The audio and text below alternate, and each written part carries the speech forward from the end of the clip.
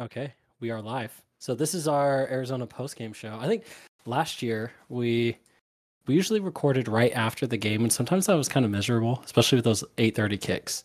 I mean, we had a couple where we were starting at like 7 Yeah. 7:30 or start not 7. The game started like 7:30, 8:30, and we're recording at like 1 o'clock.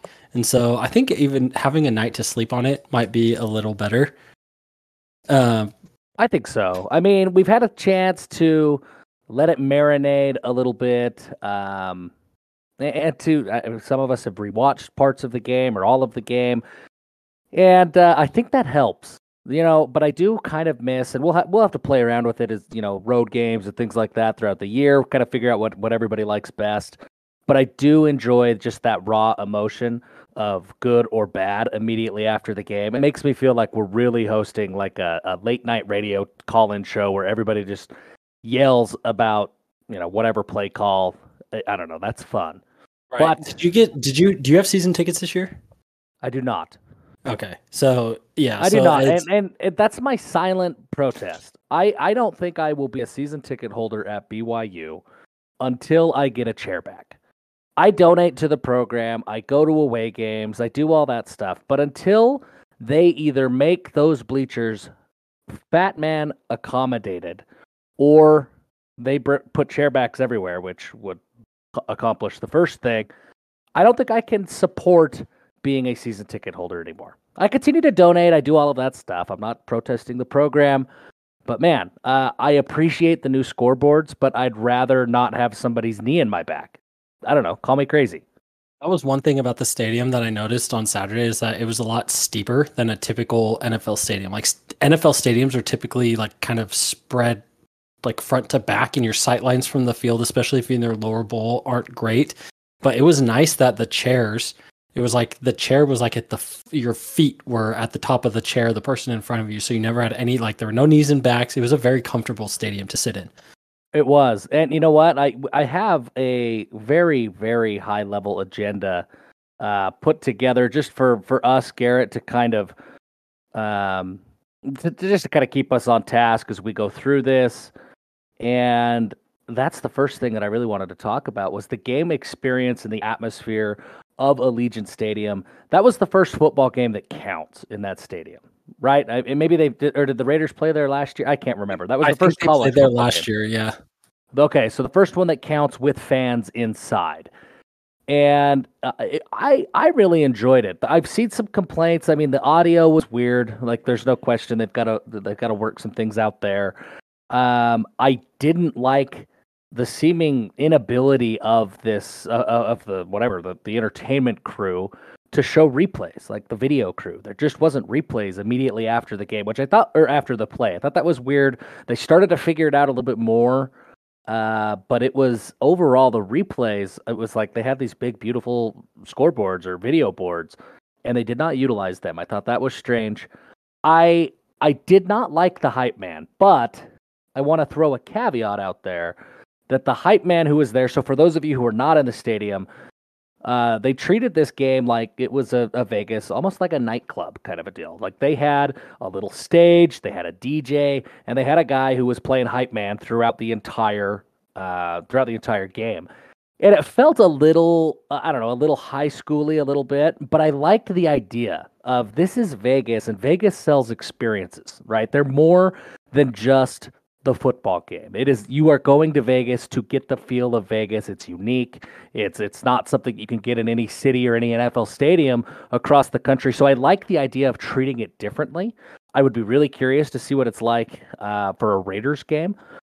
He needed some work. I mean, you could tell they were trying to find this balance of, okay, we're the hype man. There's adults. There's kids. Whatever. So it was like this weird, funny balance. But I like the idea. I'm anxious to see how that improves over the course of the next several weeks and months. But overall, I like the stadium. I thought it was fun. Yeah, I'm really excited. I actually looked before I checked out of my hotel, and they were not taking reservations for next October, but I was already planning on just booking a room right then and there to have it all packaged up and ready to go for Notre Dame. I did the same thing. For both weekends that both teams are available, I was just going to get a room for both and hope for the best. Yeah, the hotel I was at said they were only booking until July of next year. What were your thoughts? Concessions? Did you try any of the restaurants? I really Uh, liked. I really I liked that didn't. they had tables. I ate before, but I did see the tables, and I thought that was really cool. Like, and it was a better experience. But I didn't. I ate before I went into the stadium, so I didn't get anything there. Gotcha. I ate at, I think it was called Spring Chicken. It was like a Yardbird restaurant. It was delicious stadium food. Some of the best stadium food I've had. But I You say liked it. Yardbird for people that don't know what Yardbird is. That's like you're talking like a chicken leg quarter. Well, Yardbird, sorry, Yardbird, the restaurant was, I guess this is like a subsidiary or a mini version of Yardbird, the restaurant. There's a few of them. I think that they've kind of changed themselves out. There's a few. I know there's one in Miami. There's one at the Venetian in Las Vegas. There's a few of them. Anyway, great. It's just chicken strips is all that it was, but it was fantastic. And because of the traffic and the parking situation that everybody had heard so much about prior to the game, I showed up early, right? And what I liked about the way that the concessions were laid out with those tables is you could go and have dinner almost, in the stadium and have like that dinner experience of sitting down at a table. There was a waitress who came, took orders, and did things for us.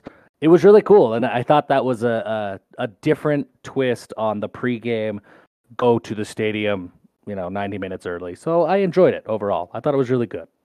That is, if I had known that, I probably would have gone and eaten there just to get a little more time to spend inside and walk around. So just to kind of preface how this works, we do, if you open up in the channels, whether you're on your phone or on your computer, whatever you're listening on, there is under game threads, you can see a sub thread that says Arizona postgame questions. If you have some thoughts, you can put them there.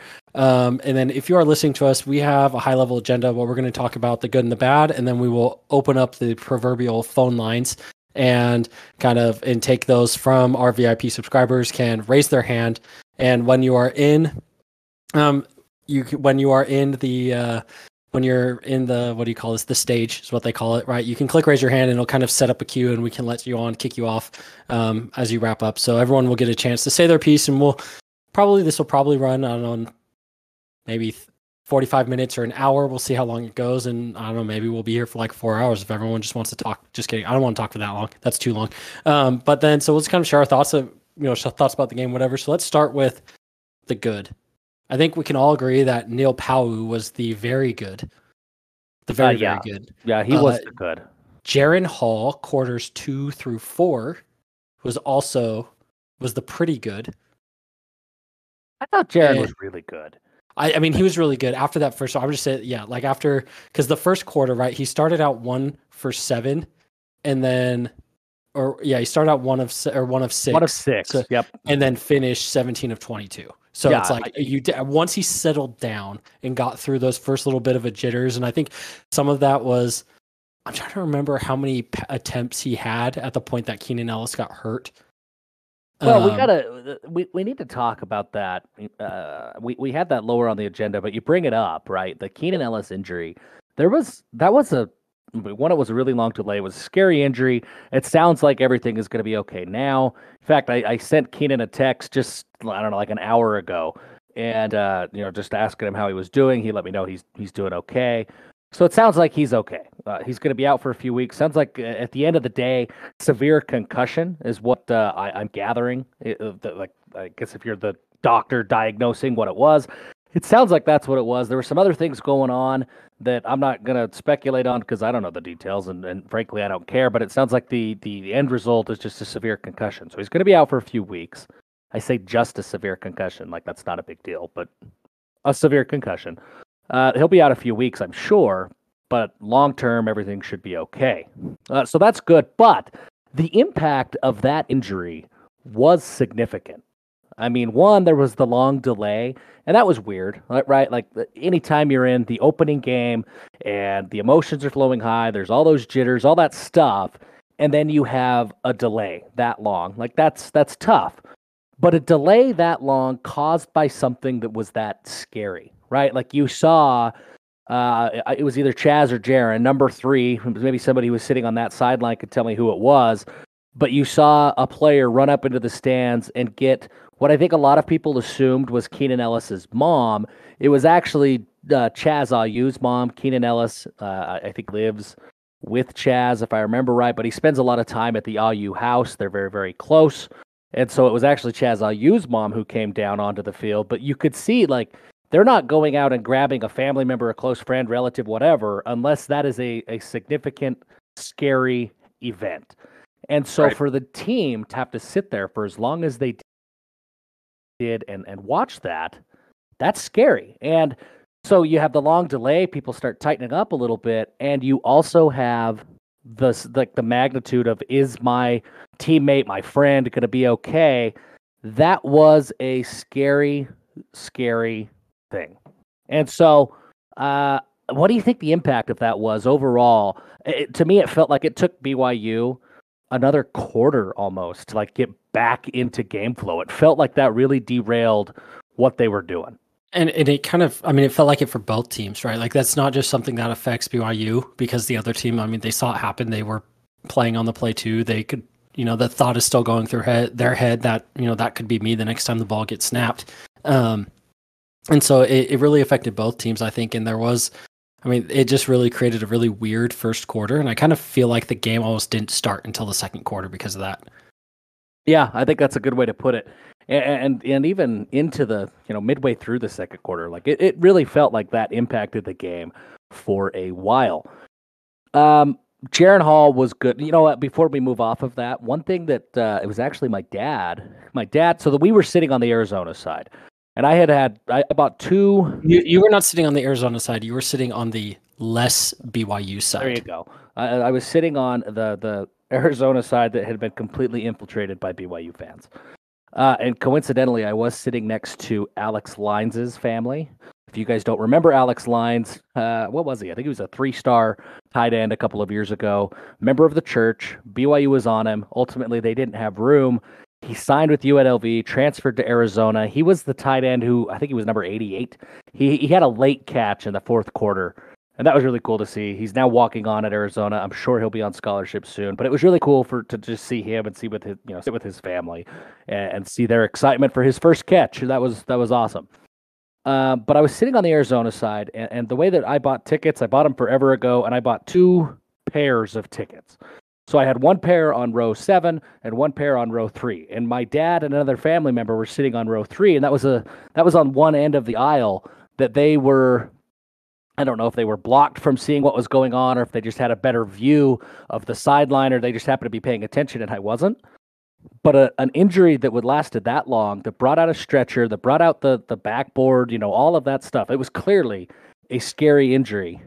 They noticed that nobody on the Arizona side was kneeling. Now, this isn't like a conspiracy, Arizona, how awful are they? That's not what we're doing here.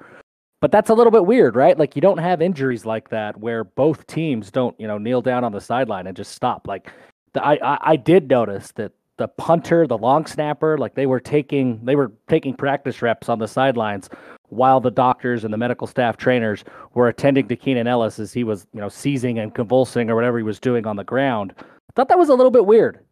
Is that weird or is that me? I think that's weird. Felt weird. That is very weird. So maybe they didn't care about that and they were just not paying attention at all. Yeah, I don't know. I mean, I feel like because it's normal, right? Like after an injury, you kind of ignore it for a minute because you expect them like, oh, he's just going to get up and walk off and it'll be okay. But it's like, that was 20 minutes that he was down there.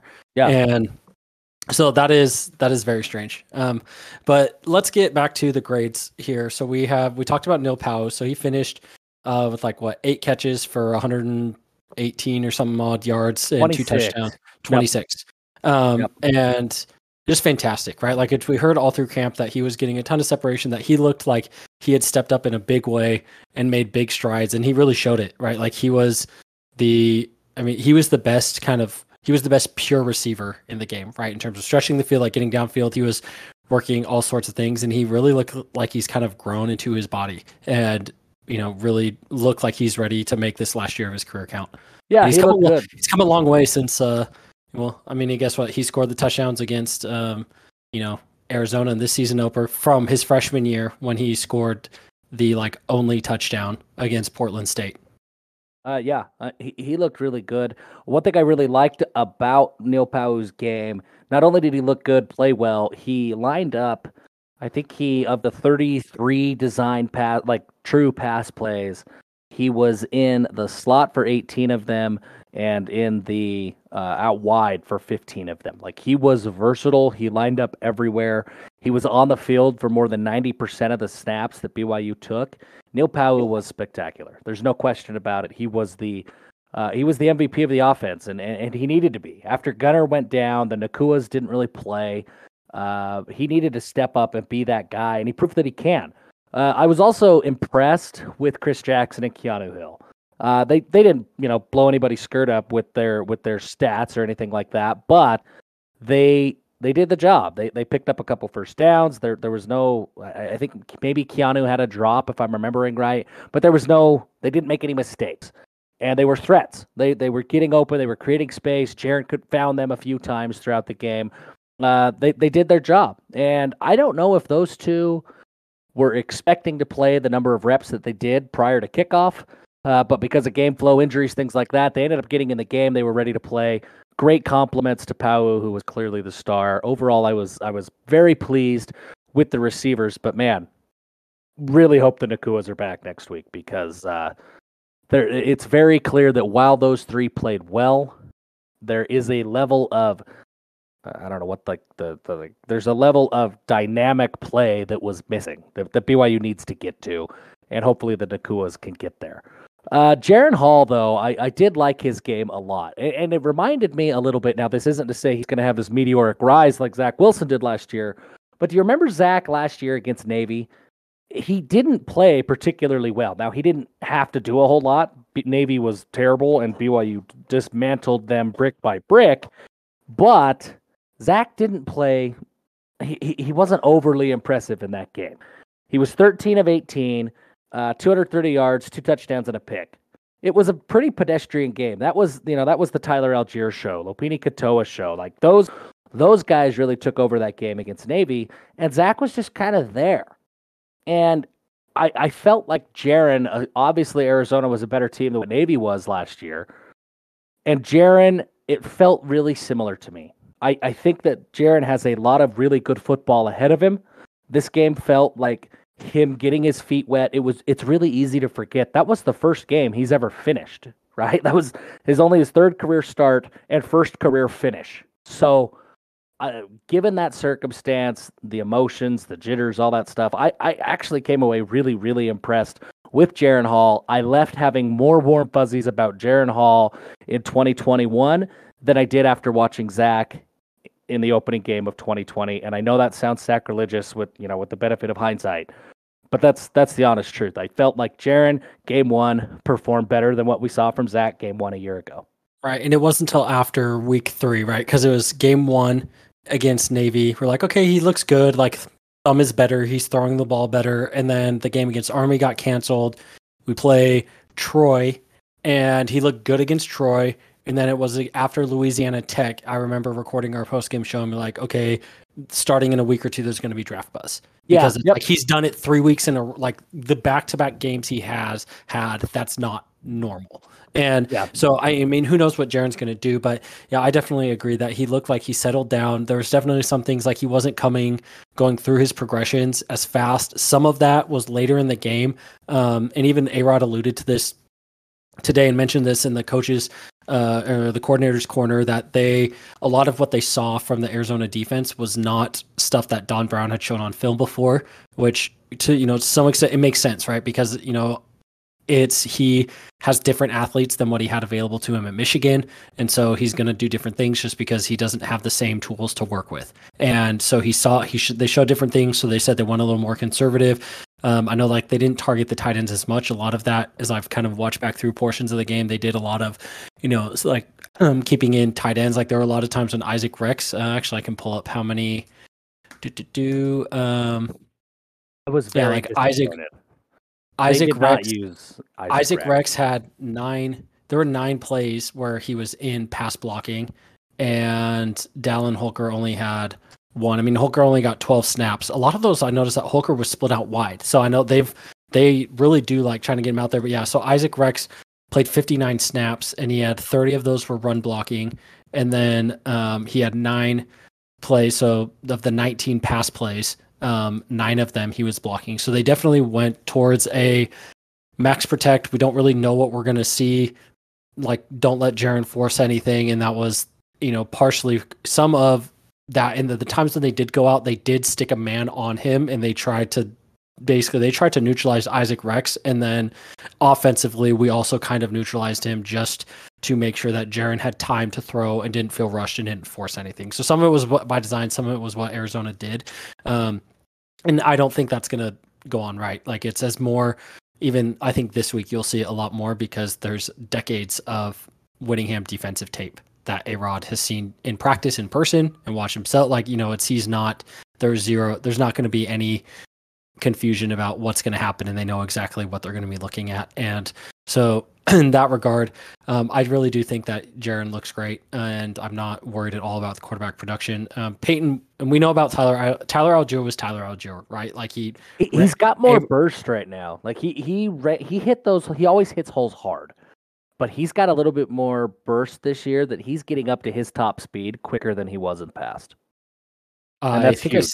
Yes, and I think I see that, and I mean, if maybe people have missed that, and we've talked about it a couple times, but after the pro day in the spring, towards the end of spring ball, they did run a kind of a combine for current players in the program, and Tyler Algier ran a lasered 4.3940. So the size and speed, Tyler Algier is an NFL back, and will get a shot at the next level. And if he has another season like he does last year, his shot, like, he may be gone. And if I was him and I had back-to-back, 1,400 yard seasons, however many he had, and total yards between rushing and receiving, and if he averages 6-7 yards a pop like he did last year, he should probably go. But he had a very Tyler Algier game, and I think we're going to see that all season. Like, I don't think he's going to have games where he just gets totally neutralized. And then Peyton Wilgar definitely led the way for the backers, and he stepped up. He had a sack or two. He had a few tackles for losses. Let's see, where'd he go? Yeah, he had a sack. He had 3 quarterback hurries, 8 tackles, an assisted tackle. And he struggled a little bit in pass protection. Like, he had an okay grade. He was tight on guys, but he struggles playing the ball, which is something that linebackers normally struggle with. And that's where the Arizona defense attacked, right? Like, they didn't try to push the ball downfield. And some of that is because the secondary played really, really well, and they neutralized everything kind of mid to long. And then they forced them to dump it off and play it short. And he was on guys that he was covering. He had 5 targets and 5 receptions. So he was right on them, but just wasn't playing the ball super well on that. But he had a great game, and we kind of saw at the key times. And, I've seen people say, like, oh, it's, Tuyaki, it's like he does know how to blitz. Like, oh my gosh, he finally figured out how to do it. Like, he's always known how to do it, right? It's just, did you trust it? And if you watch the secondary, what they did, like, they let them just play. Like, in those receivers that Arizona had, those were fast, and those guys were they were quick, and they might be some of the best. Like, those are going to be some of the best receivers, at least in the way that Jedd Fisch utilized them, that we see all season, because they had a ton of fast guys, and our guys were with them, running with them step for step, right? And we weren't getting blown out. Like, we weren't giving the classic, 10-yard cushion that we are used to seeing. And we were running with them every step of the way, and the linebackers were good in coverage. There were a lot of times where they were slow coming off of guys, and it kind of seemed like they picked on in coverage. They picked on Keenan Peely a little bit because he had some struggles tackling, and then he kind of, as that spy, got lost in a little bit. But overall, he still played a really good game. But it freed up to bring more pressure. That we, being able to trust the back end frees you up to take more risks on the front end. And we saw it last night. And that's what we heard all through camp. That was what was going to happen. And that's what they were expecting. And it showed. Yeah, without question. That was a very good, a really good performance from them. I do have to admit, I'm a little distracted. We have breaking news. And it's not about the Arizona postgame, but Roy High School quarterback, athlete, wide receiver at the next level, Parker Kingston, just announced that he has committed to BYU. I really like this pickup. We're going to talk about him more in depth on Wednesday during our regular weekly show. but it is worth mentioning. I mean, it's happening as we are speaking, so we have to talk about that. But Peyton Wilgar was the star of that defense. You're right. He was really aggressive. I wrote That's a all you. and Chaz Ayu. Chaz was phenomenal. Stop taking Chaz off the field. I mean, without question, he is the most valuable player on that defense. Yeah, Chaz needs to stop cramping so he can stay on the field because cramps were bothering him the entire game. Like there were a couple times when he popped up and I was like, oh no, he's hurt, and then he came off, just laid down, had someone stretch him. 2 plays later, he was back on, and so he's got to. I don't know if it was the heat or just jitters, maybe. I don't know. Chaz, if your pee's not clear, bud, you got to keep drinking before game time. There was some issues, I know, on the sidelines with the Ed Lamb rotations, right? I mean, he loves himself some hockey subs. I know that particularly during that touchdown and that 2-point conversion, there was some issues in getting the right personnel on the field because there was so much back and forth with who is playing and who is not. And so, man, just the hockey subs, burn them with fire. I really hate it. And to me, I you guys know this. I work in banking and in finance, and if we take this down and break it down to the most rudimentary level, in my mind, it's an opportunity cost, right? What is the cost of keeping guys fresh? And the cost is taking guys like Chaz Ayu off the field and putting guys like, with all due respect to, Mitch Price or whoever else it is that ended up on the field in place of Chaz. Ammon Hanneman played a little bit. Hayden Livingston played both free and strong at times. That is way too much of a price to pay for fresh Chaz Ayu legs. It just is. So you got to keep Chaz Ayu on the field. It's sub 10, unless unless he's coming to you saying I'm gasping, right? And I think they only did the hockey subs a couple times. I remember one as they were driving deep, and I think Lopa Leitaua mentioned it in his post-game interview. He's like that they were gasping for air, like they were just gassed. And so there was one time when they did it and got some fresh legs in. But yeah, I think you gotta keep Chaz out there at all possible. And he did play the most amount of snaps, right? Like he played 75 snaps out of 88. So he was out there for the vast majority of the game. But I'd like 85 of those 88. On those 13 that he was on the sideline, they managed to score their only touchdown and convert a 2-point conversion. I mean, he's that valuable. Yeah. I loved the Peyton Wilgar game. What I loved from Wilgar was his versatility, that about half of the time he was in the box, he lined up as a pass rusher with the defensive line. He even lined up as a slot guy a couple of times, playing kind of that nickel back as a big cover linebacker. Wilgar was everywhere. Keenan Peely was exceptional, racking up the tackles, kind of filling that Sione Takitaki role of just cover everything and make sure that, you're the guy who doesn't miss tackles. Keenan Peely filled that role really, really well. He's what stands out on the box score. He's probably going to be the guy that gets highlighted in, the BYU coaches show or whatever this week. But Peyton Wilgar was kind of the nucleus. Chaz Ayu and Peyton Wilgar, they were the nucleus of that defense. Everything that happened, all the good plays that Peely was able to make, the sacks that Tyler Batty was able to have, or the pressures that he was able to create, it was started around Peyton Wilgar and started around Chaz Ayu. Those two were the center of everything. That was the good. The bad, I don't like to single out any individual player. I try my best not to. But we got to talk about Joe Tukuafu, man. Like he was really good. We can single out Joe Tukuafu because last year against Louisiana Tech, making his first start, and it was like the first time he'd played really in a game in like 7 years. We named him our player of the game. So we have given him we have given him the good. He can get the bad from us too. That's true. And in fairness, as much crap as Britton Covey gets for being old, Joe Tukuafu is actually a year older than Britton Covey. So we're not picking on a college kid. We're picking on a grown man back in college. He's a man. He's 40. Yeah, it's a little different. So Joe Tukuafu, and in fairness to Joe, he was phenomenal in run blocking. Like he was one of the better. He's a road grader. He is dominant in that respect. And everybody's going to point out the safety. Yeah, he got blown up on that play. There's no question. Like that happens. Things like that happen. You don't win every rep. If you do, you're an All-American. And Joe, all due respect, you're not an All-American. But short of that, he played really well in run blocking.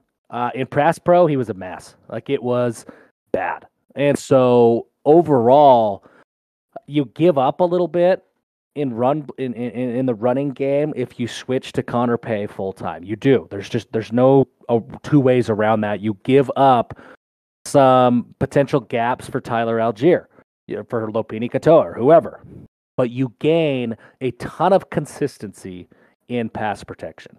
And so, in my mind, though they're listed as an or on the depth chart this week, this has to be Connor Pay's week. Otherwise, Utah and the way that they send Devin Lloyd on blitzes, the way that those defensive tackles, Vioni Moala, the way that they can abuse interior linemen, it will be a long night for Jaren Hall, because that right guard is going to continue to be the center of attention for all things Utah defense. Joe struggled in a big way. Yeah, and it's looking at, and that was really the only, they were the only ones that subbed, right? Across they were the only ones that subbed. So, like, Blake Freeland, Clark Barrington, James Empey, and Harris LaChance, they played every single offensive snap. And then Pay and Tukuafu split the other two. And interestingly enough, it was Pay had more run blocking opportunities and about half as many or third as many pass blocking opportunities as Tukuafu did. So we'll see what that goes. But I think it'll probably, by the second quarter next week, it will be determined of like who is your guy that you're going to ride with, right? Like, it's close enough. So. They have, or it maybe even be at the first quarter, because like they have their tape, they've seen what you can do. And another bad thing, obviously, injuries, right? Like Gunnar Romney has an MCL. That's going to be out for a few weeks. Max Tooley we heard some rumors before the game, they had a torn MCL and it was going to be out for a while. It sounds like it was just a tweak, and he, warmed up and was in a brace, and he's, he will probably, I wouldn't be surprised if he plays this week, given the nature of, given the game that it is. We also, who else is big? The Nakuas, like we saw Samson made the onside kick recovery. That was a huge play. But neither of them, they didn't get any snaps. And I'm trying to think who else was out that didn't play. Tyler Batty got banged up like the first series, but then he finished the game and came back in. I didn't see what happened to him. Malik Moore went out. Supposedly he's okay. Jackson Kafusi was held out for the game. He did not play at all, as far as I know. So there were some issues. There were some injuries. I think that the biggest thing that we learned is that coaches lie. It's one thing for a coach to not tell the truth, but Kalani, man, it was an outright lie this week. He was asked directly, "Hey, who's going to play?" Right, and it was every name on that depth chart is expected to play. Is Puka going to play? Quote, yup. End quote, right? And so it was a little different. Like, I was a little bit surprised. We had talked and reported about, the injuries to Nakua, what we had been hearing to both Nakuas. And so I wasn't expecting him to play. I was not expecting him to play at all until that press conference. When that press conference came out, and all of a sudden it was, hey, he's the guy. He's good. He's going to play. He's listed on the depth chart. A little bit strange. So turns out Jake Oldroyd is also hurt. So there were a bunch of names on the two deep this week, or I guess two deep last week, that Kalani specifically said anybody listed on that two deep is going to play, and they did not. A little bit weird. Yeah, and I think that's something that he picked up from his time under other coaches not to be named that operate the same way. And it's totally fine. I'm totally for that, right? Like, it's came on the op chart. Like, if I never want to hear about a player being suspended. I would like to just see their playing time cut, and you just think, let the coaches take the heat, right? Like, I know this is the example that I'm thinking of, and this is nothing happened with Jackson McChesney, but you remember 2 years ago how Jackson McChesney ran for like 7,000 yards against UMass and then got like one carry against San Diego State the next week? I do. Like, I would like suspensions to be like that, where it's like, oh, they got like one series. I noticed they were in the game, but then they never played. What the hell are the coaches doing? And like let the coaches take the heat and then just make them stand there and suffer on the sideline. And especially in the game like that we ended up losing. It's like, oh, I let everyone down because I could have been out there helping them, and we could have won if I hadn't screwed up. That's how. Right. But that's an aside. Tackling, I think for me is the biggest thing. Like going down the list, and it's really a lot on the defensive line. So bad grades. I'm lucky. I just pulled up PFF. They went through and graded the game already. Leatawa, 31.9. Jacob Robinson played 49 snaps in the nickel slot position, 39.1. Caleb Hayes, who PFF has named as Cameron Carroll for some reason, 21.7. That is very not good. Tyler Batty, 41.8. Drew Jensen only played a handful of snaps, 42.6. And our guy, Lorenzo Fauatea, 27.4. And that was something that was mentioned. And that was something that was, and also, Keenan Pili was at 62.2, which is on the lower end. Right? Most of the other starters are in the 70s, and then he struggled a bit, especially on that one, like 3rd and 15 or whatever that the quarterback ran for. And so we just struggled with tackling, right, and making good open field tackling, and U of A, they just picked on that all night with those quick receivers and basically just got speed and said, hey, like make one move and get 5 yards. It was, even though Jed Fish and Brendan Carroll, the offensive coordinator, are both NFL guys, and they ran, they lined up in a lot of more pro style sets, with in tight, under center, all that stuff. The conceptually, what they were doing, throwing the ball around, was very air raidy, right? Like Gunnar Cruz threw the ball 46 times, right? And it's like they were doing a lot of, just get the ball short and to your fastest guy and hope he gets 5 yards. And if you do that, then you're going to keep getting first downs. And that's really what they did. So we struggled in tackling. And a lot of that is just, you don't practice at that level. You don't practice tackling that much, right? Like you expect guys to know how to tackle. You do it a little bit, but it's most of the fundamentals. Like your time in practice is spent around game planning, and you just, we'll do a little bit of a refresher of some fundamental, and you're kind of rotating through the list of fundamental things you're working on, but you're not doing it every single day. And so they will probably hit that a ton this week. And because I know Keenan Pili mentioned it in his post-game interview that they struggled with it. Kalani mentioned it, that he was not happy with it. And so I expect a big improvement this week, because it will be the focus of, kind of those technique segments of practice this week. Yeah, I'm never going to lose sleep about missed tackles in the first game of the season, because it's training camp, man. I mean, that's the physicality. That part of the game is something that you can't simulate. No matter how hard you practice, no matter what scrimmages you do, that you cannot simulate. So, yep. Yes, it was absolutely a problem. I'm not ready to say it's a concern unless we see it for even 3 or 4 weeks, but definitely needs to improve. If BYU is going to beat Utah, it absolutely was a problem against Arizona, but I'm not going to lose much sleep about missed tackles during the opening game of the season. Garrett, I don't know how to do this, but I guess it's time for Q&A. Do you want to go through the thread and what questions were asked there, or do you want to open it up? You lead the way, man. Okay, so I just turned it on so we can have some requests. Let me hop into the thread and see. Let's see. Nick Conder asked, do we feel good about the matchup with Utah's tight ends and running back platoon?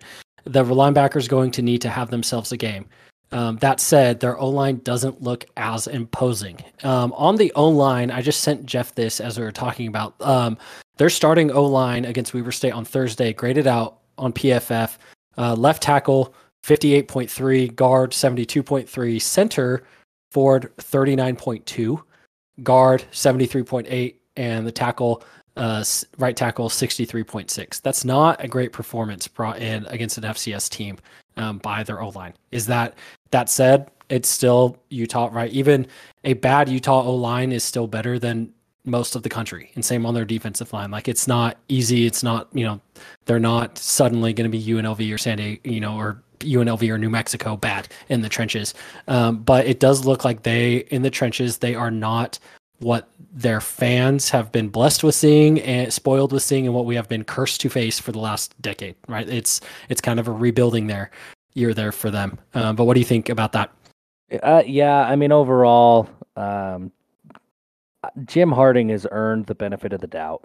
And Definitely. so I don't, and this is kind of what Utah's MO is. They always have an ugly opening game, like almost all the time. And offensive line, from just an offensive line perspective, they almost always struggle up front early, and then Harding gets that group progressively better as the season goes on.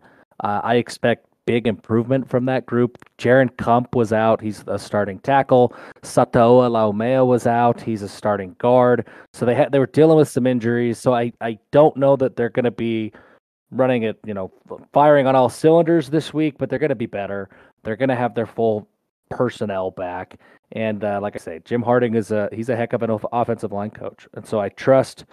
If he was our offensive line coach at BYU, I would have a lot of faith in him making the appropriate connections. So the biggest issue to me isn't the tight ends. I think that BYU has the linebackers, and they have guys like Chaz that can hang with tight ends in coverage. So Fotheringham, Keithy, and Dalton Kincaid was actually the star of the tight end show for Utah last week. They're going to get theirs. They're good players. They're going to get theirs for sure. I'm far more concerned with the Britton Coveys, Jalen Dixon, and Solomon Enos. Those guys, they bring. Stanley Berryhill killed BYU. He was the one Arizona receiver who could consistently kill BYU, and I think I see more Stanley Berryhills on Utah's roster than I did on Arizona's roster. So the wide receivers worry me much more than the tight ends or the running backs do. I think BYU looks bigger. They do. BYU looks noticeably bigger up front and in the linebackers this year. I don't think they'll get pushed around by linebacker or by like Tavion Thompson, big running backs. But I do think that they could struggle on the edges in the secondary with some of the speed that Utah wide receivers have. Yeah, and I mean, even then, like the last couple of years, and we've kind of struggled against the run, and obviously Arizona. I think Arizona is much better than what people expected them to be going into the season, and a lot of that is because I think Jed Fish actually I think he's very much surprised me, and I think he's got a good thing going. Those guys came out ready to play, and they had a lot more faith in themselves than I expected for a team that had lost 12 straight games. But they only rushed for under 2.5 yards a carry. Like our run defense was excellent. And so I think that is a matchup that, I think I'm not too stressed about it. And like you said, I'm more worried about the skill positions outside in there. Let's see. We had someone else said, am I crazy for not thinking James Empey played as well as I would have hoped? We didn't have as much success running between the tackles. Maybe the guards were the issue. And he said also was surprised that Haran seemed to be the next man up ahead of Hayes after Ellis went out. I was really excited for Hayes. He was a good player at Oregon State. Is it just him getting caught up on the defense? So Hayes ended up playing quite a bit. So Hayes ended up with played a bunch. 40. He ended up with 41 snaps, and Haran had 49. So they ended up just playing about 50-50. And so I want to read too much into that.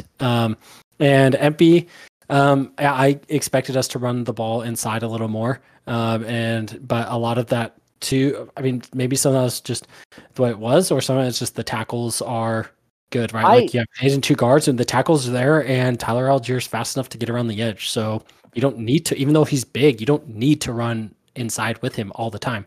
I didn't expect BYU to run inside. And frankly, I don't know why we would. BYU was an outside zone scheme, a wide zone scheme. That's what they do, and that's what they did most of last year.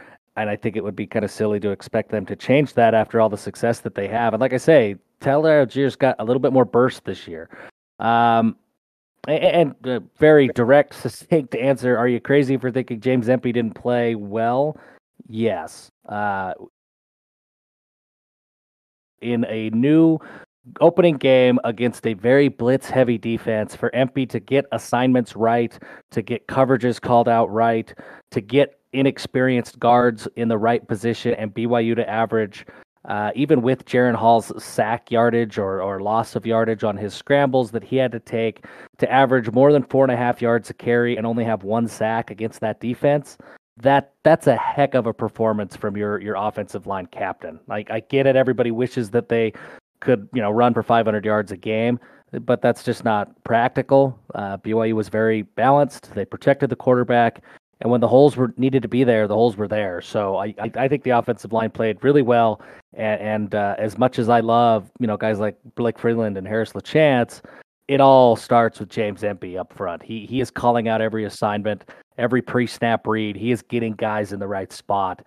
So whenever there is any offensive line success, go ahead and thank James Empey, because he is a very, very large part of that, even if it isn't him making the block.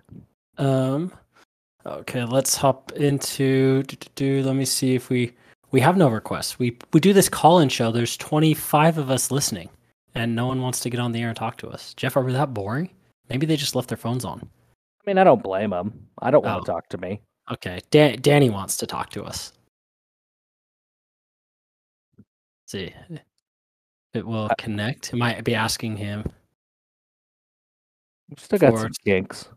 We still, yes, we do. Oh, he's here. Brother Holmgren, talk to us. Yeah, I just got one question. I need a bold prediction from you guys. My oldest son, Maverick, was not yet on this earth the last time that we beat Utah. He's going to become a deacon in January. Is he going to become a deacon having beat the Utes? I will say yes, because you put me on the spot like that. I'm a man of faith, so I will say yes. I can't look a child in the eye and say no. Yeah, I'm there. I don't see it. There's a lot. We'll talk about it more this week on our full Utah preview. There's a lot more that has to go right in order for BYU to win than there is for Utah. I think Utah they're big, they're tough, they're well coached. Right, all the things we know about Utah. This game's going to be incredibly challenging, and I would go ahead and has that line climbed up above a touchdown yet? I don't think it has. If it is still under a touchdown, everybody should go hedge their happiness and just lay some money on Utah, so that if BYU does lose, you can be a little bit happier because you at least compensated yourself for that loss. Let's see. It on DraftKings, they'd opened at 5.5. It just moved to 6.5, but still under.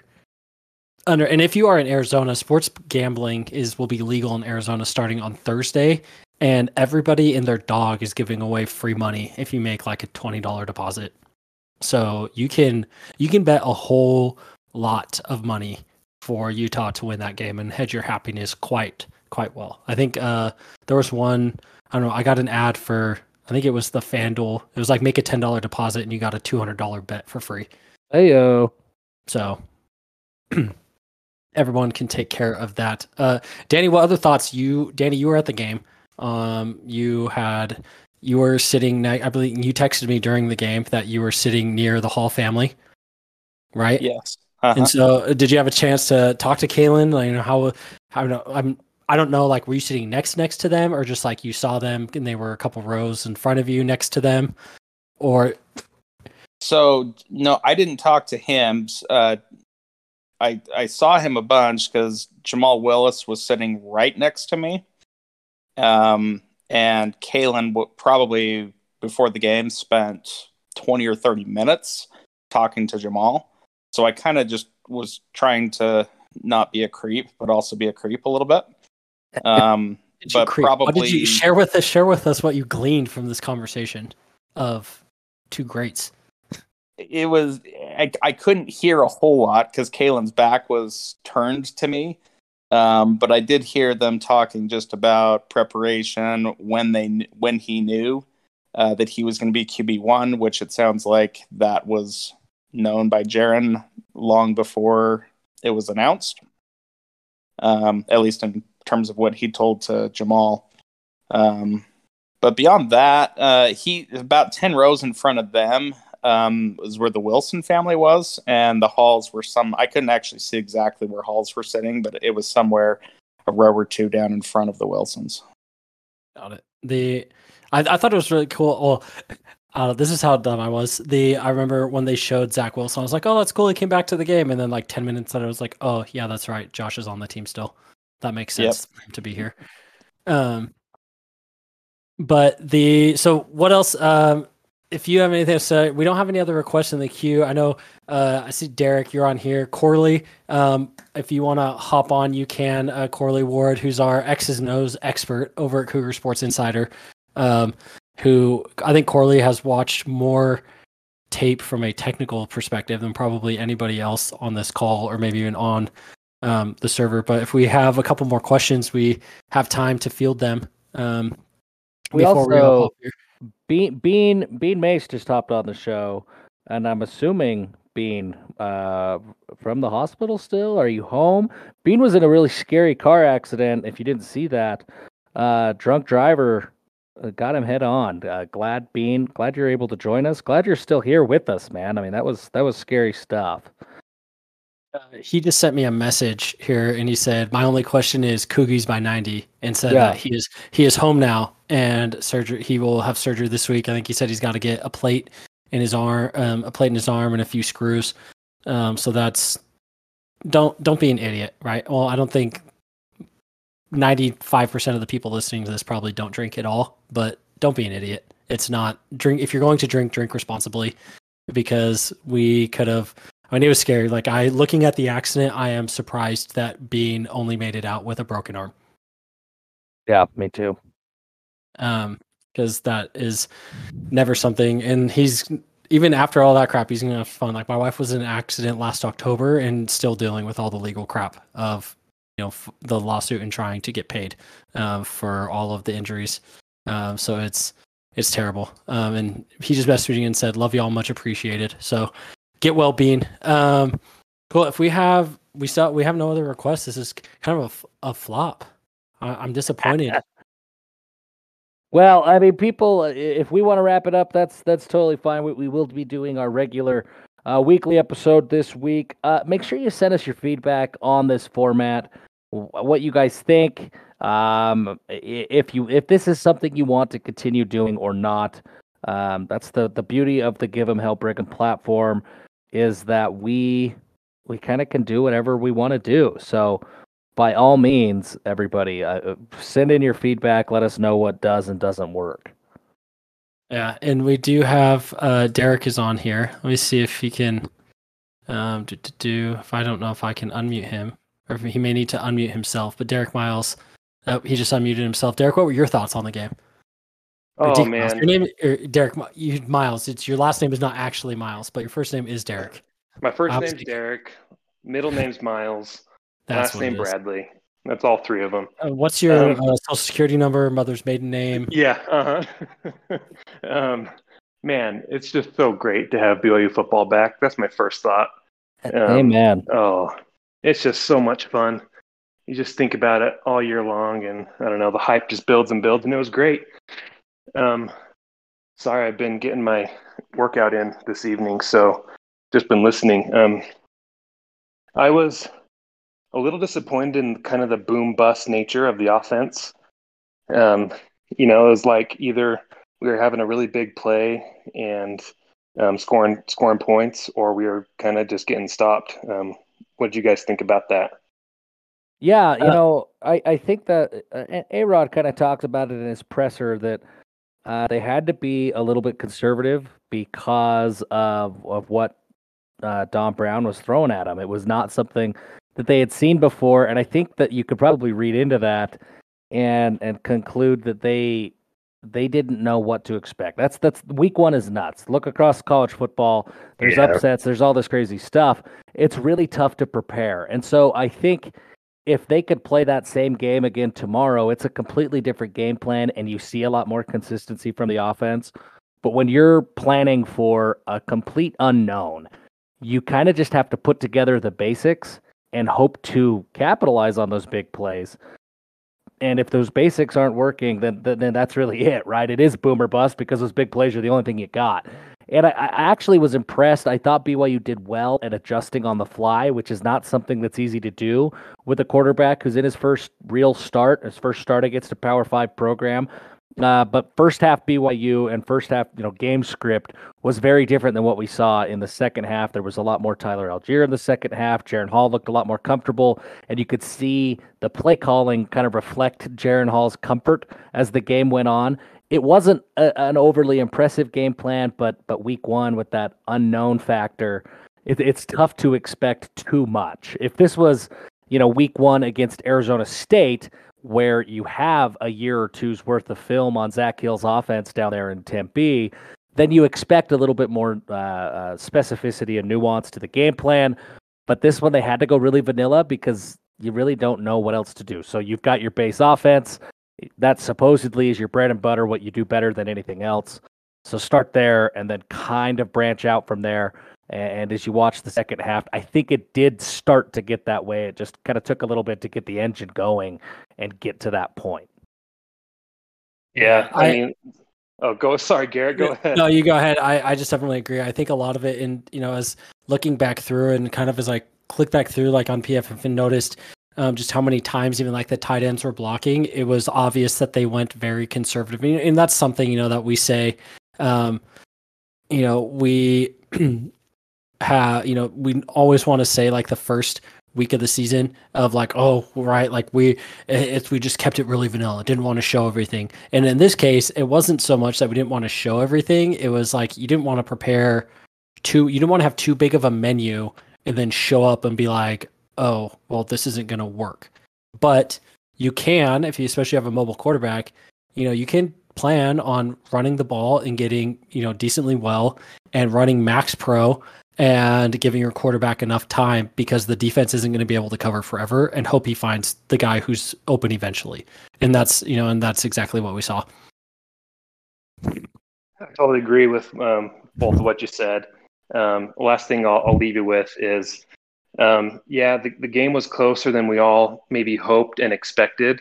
But the thing that was really great and was kind of illustrated by the whole game is that, well, we all knew that BYU was a much better team and program than Arizona, and it was actually apparent throughout the whole game. It ended up being close, but it was obvious how much better of a team BYU was than Arizona, and it played out in the end with BYU being in control. I think if you take away, this is weird, if you take away the huge sack that Tyler Batty had, because like the sack took them out of field goal range, they punt the ball, it goes out on the 1 yard line, the O-line completely whiffs, and the Lopini Toa gets sacked 5 yards deep in the end zone. And then the most incredible hurdle second most incredible hurdle I've ever seen in a football game happens. They get the ball at the 50 and they have a bunch of momentum and score a touchdown, right? Like if you take away that sack and they either make the field goal or miss a field goal, then it's like we're looking at it's 21-6, even if they make it, or it's 21-3 and we get the ball back with decent field position and probably drive down the field and we add another score. If that game's 28-3, we're chewing out the clock and it feels like a huge blowout and we're not even asking any of these questions. Yep, totally agree. Shout out to Bean Mace. Get well soon, man. Yeah. And then our last call, we do have Mike Polson raise his hand here. Let's get Mike in. Mike, how's it going? I'm doing great. How are you guys doing? I'm doing good. It's football season again. Oh, I'm very aware of that. I've my wife it, but I love it a lot. So I guess my question is, I'm thinking about the Utah game this week. Obviously, you guys talked about how vanilla the concepts were. So, in adjusting for the Utah game, how do you expect that we will attack them?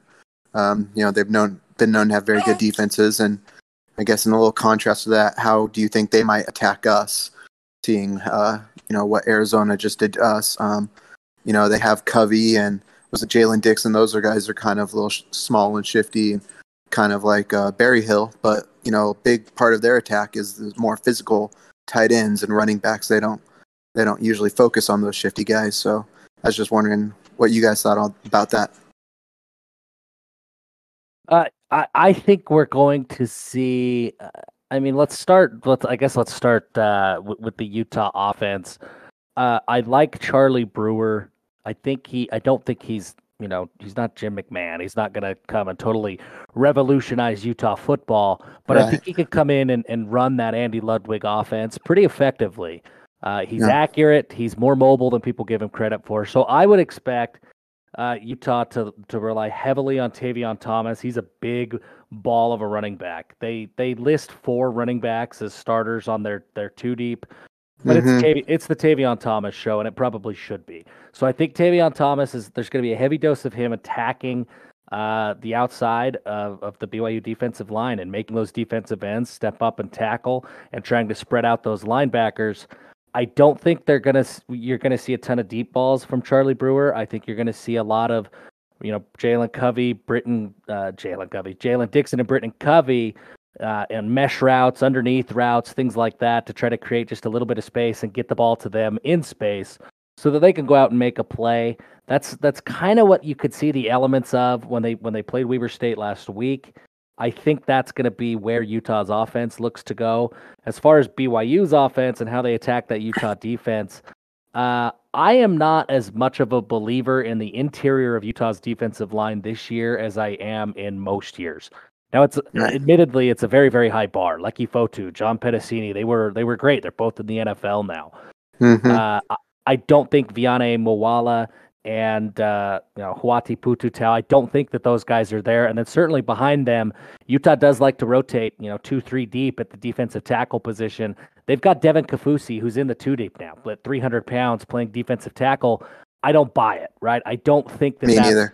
I don't think that's the way to go. So I would attack there. The linebackers are going to be great. Devin Lloyd is great. Nephi Sewell is really, really good. So the linebackers are going to be tough to beat, but I think if BYU can get Algier established early, and I would expect to see a lot more Jaron in the run game against Utah, a lot more read option looks to try and make those defensive ends commit, take them out of the game a little bit or out of the play a little bit, and then attack defensive tackles when you can, force those linebackers up, and then hopefully you see a little bit more Dallin Holker and Isaac Rex. I think that's kind of the game plan I would go. I don't see, unless Puka and Samson are playing, I don't see BYU being able to create a ton of space out wide. Clark Phillips might be the best cornerback that Utah has ever had, and Travis Broughton's no joke either. So, very good. Yeah, my takeaway when I was watching the game this week was Utah will not let Pau do what he just did against Arizona. I feel like Whittingham will have a big target on him, double him at times, so let's hope that Puka and Samson are healthy enough to get open and do their thing. Absolutely agree. Cool. So we've been running just about to an hour now. I think this is a good time to give a wrap, and we will be back. So by the time if you're listening to this, we should be obviously hit your podcast feed. We'll be back on Wednesday night, Thursday morning with our regular whatchamacallit episode. It's late. I'm still recovering from the severe lack of sleep over the weekend. And hey man, my voice is still gone, but I've noticed as we've been recording that I feel like I've got a much better radio voice when I have this little bit of hoarse. Not all the way hoarse, not like my voice is cracking. There's a really fine line for me between I have my regular kind of girly voice and then I have like no voice and I sound like I'm going through puberty voice, but there's this really small sweet spot. I feel like I'm in it, that I feel like I could have a career if I could always just be a little hoarse in radio. I mean, you just need to yell at your kids more. I think that's the obvious answer though. And Fair then you can make that happen. So with that, we will sign off and give them hell this week, everybody. And we will be back next, I guess, probably not late Saturday night, probably next Sunday night. We'll have called a Fireside. We'll embrace our BYU weirdness and have a Fireside. And I think this was a good thing. And we will be back. And everyone enjoy your week.